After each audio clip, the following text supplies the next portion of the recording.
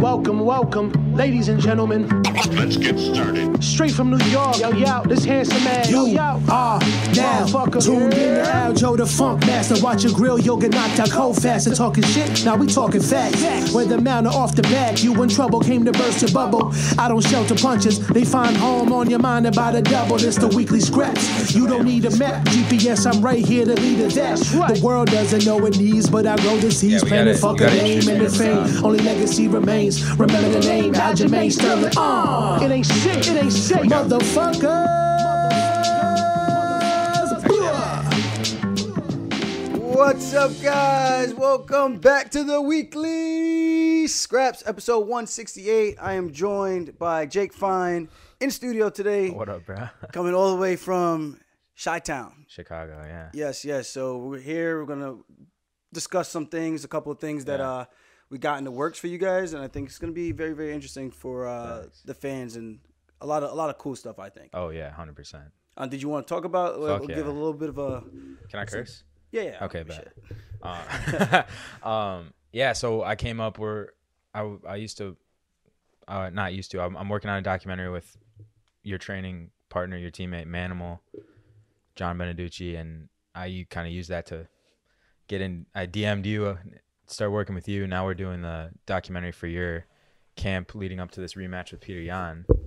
Yeah. Which I think for just MMA fans, like, this is one of the most controversial, like, the way you won is one of the most controversial things in MMA a year later. Yeah. It's historical. Still like, crazy, I'm pretty right? sure you're the only person who won by DQ. Yeah. And everybody has their own opinion about it. The media had their own little spin on it. So I want to just cover all that shit and make it crazy. I want to make the best, like, I want to document the most crazy rematch in history of UFC.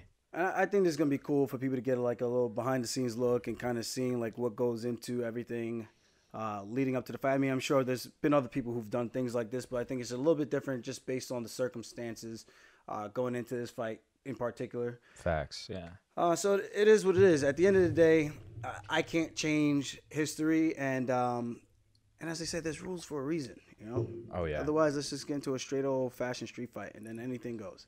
My thing to the people who like hate on you is like, why, like, Petr Yan ruined it for himself. Like, he's the one who did the illegal move, not you. I don't get how you became the villain. It's weird because if you put yourself in his shoes, you're winning the fight. You're pulling away. Yeah.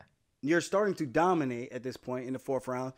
You could maybe get a finish, even though I don't think I was going anywhere. But you could potentially get a finish. This is the thoughts that I'm thinking should be going through his head. Right. Why the hell would you decide to throw something like that when you could just let the guy up, which you've done, I think, 2 other times during that same fight?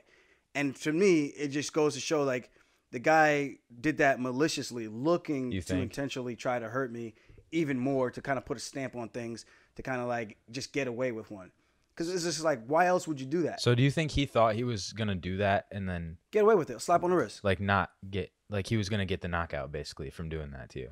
I don't think so. I maybe, but I think he was just trying to really hurt me as much as he could. Jesus. Okay, because I feel like you got to give him the benefit of the doubt in some capacity, because it's like, you're the champion of the world. Right. You're the champ, and well, hold on. You're the champ, but the ref, people say, oh, the ref told you no.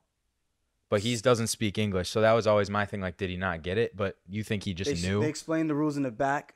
He's had about 20-plus fights, pro and amateur. He's boxed before, even though there's no knees in boxing.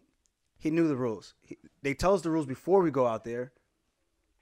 They ask us if we have any questions. You fought with these same rules your entire UFC career. Yeah. He's tried to do stuff like this before in other organizations. And to me, I just think it was just a scummy move that he thought he was going to get a slap on the wrist for and just get away with it and just kind of get a cheap shot in there and try to just add to the extra punishment. That's the way I think of it. Interesting. 'Cause I'm like, why else would you do that? Unless it's either that or he had no idea. But how could he have no idea? But what we were are in that the position odds he had 3 no times. idea? We were in that position 3 times. Right. The 3rd time he decides to say, fuck it, I'm throwing a knee no matter what.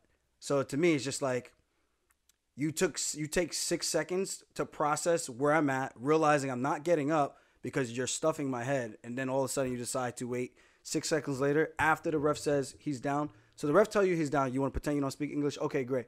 But in the back room and all these other things, you speak English all of a sudden. You knew what you were doing. You don't take that long. Otherwise, he would have threw it right away. What were the ref's exact words to him? Did you hear them? Going back and watching it, he's down, Peter. Yeah, that's pretty hard to misunderstand. His coaches told him, one told him the knee, one told him the punch. Because I think he said something too. But at the end of the day, we were in that position before. So you just can't mix that up. It's just if you knew what happened before, because the last time he hit me with the knee on the way up.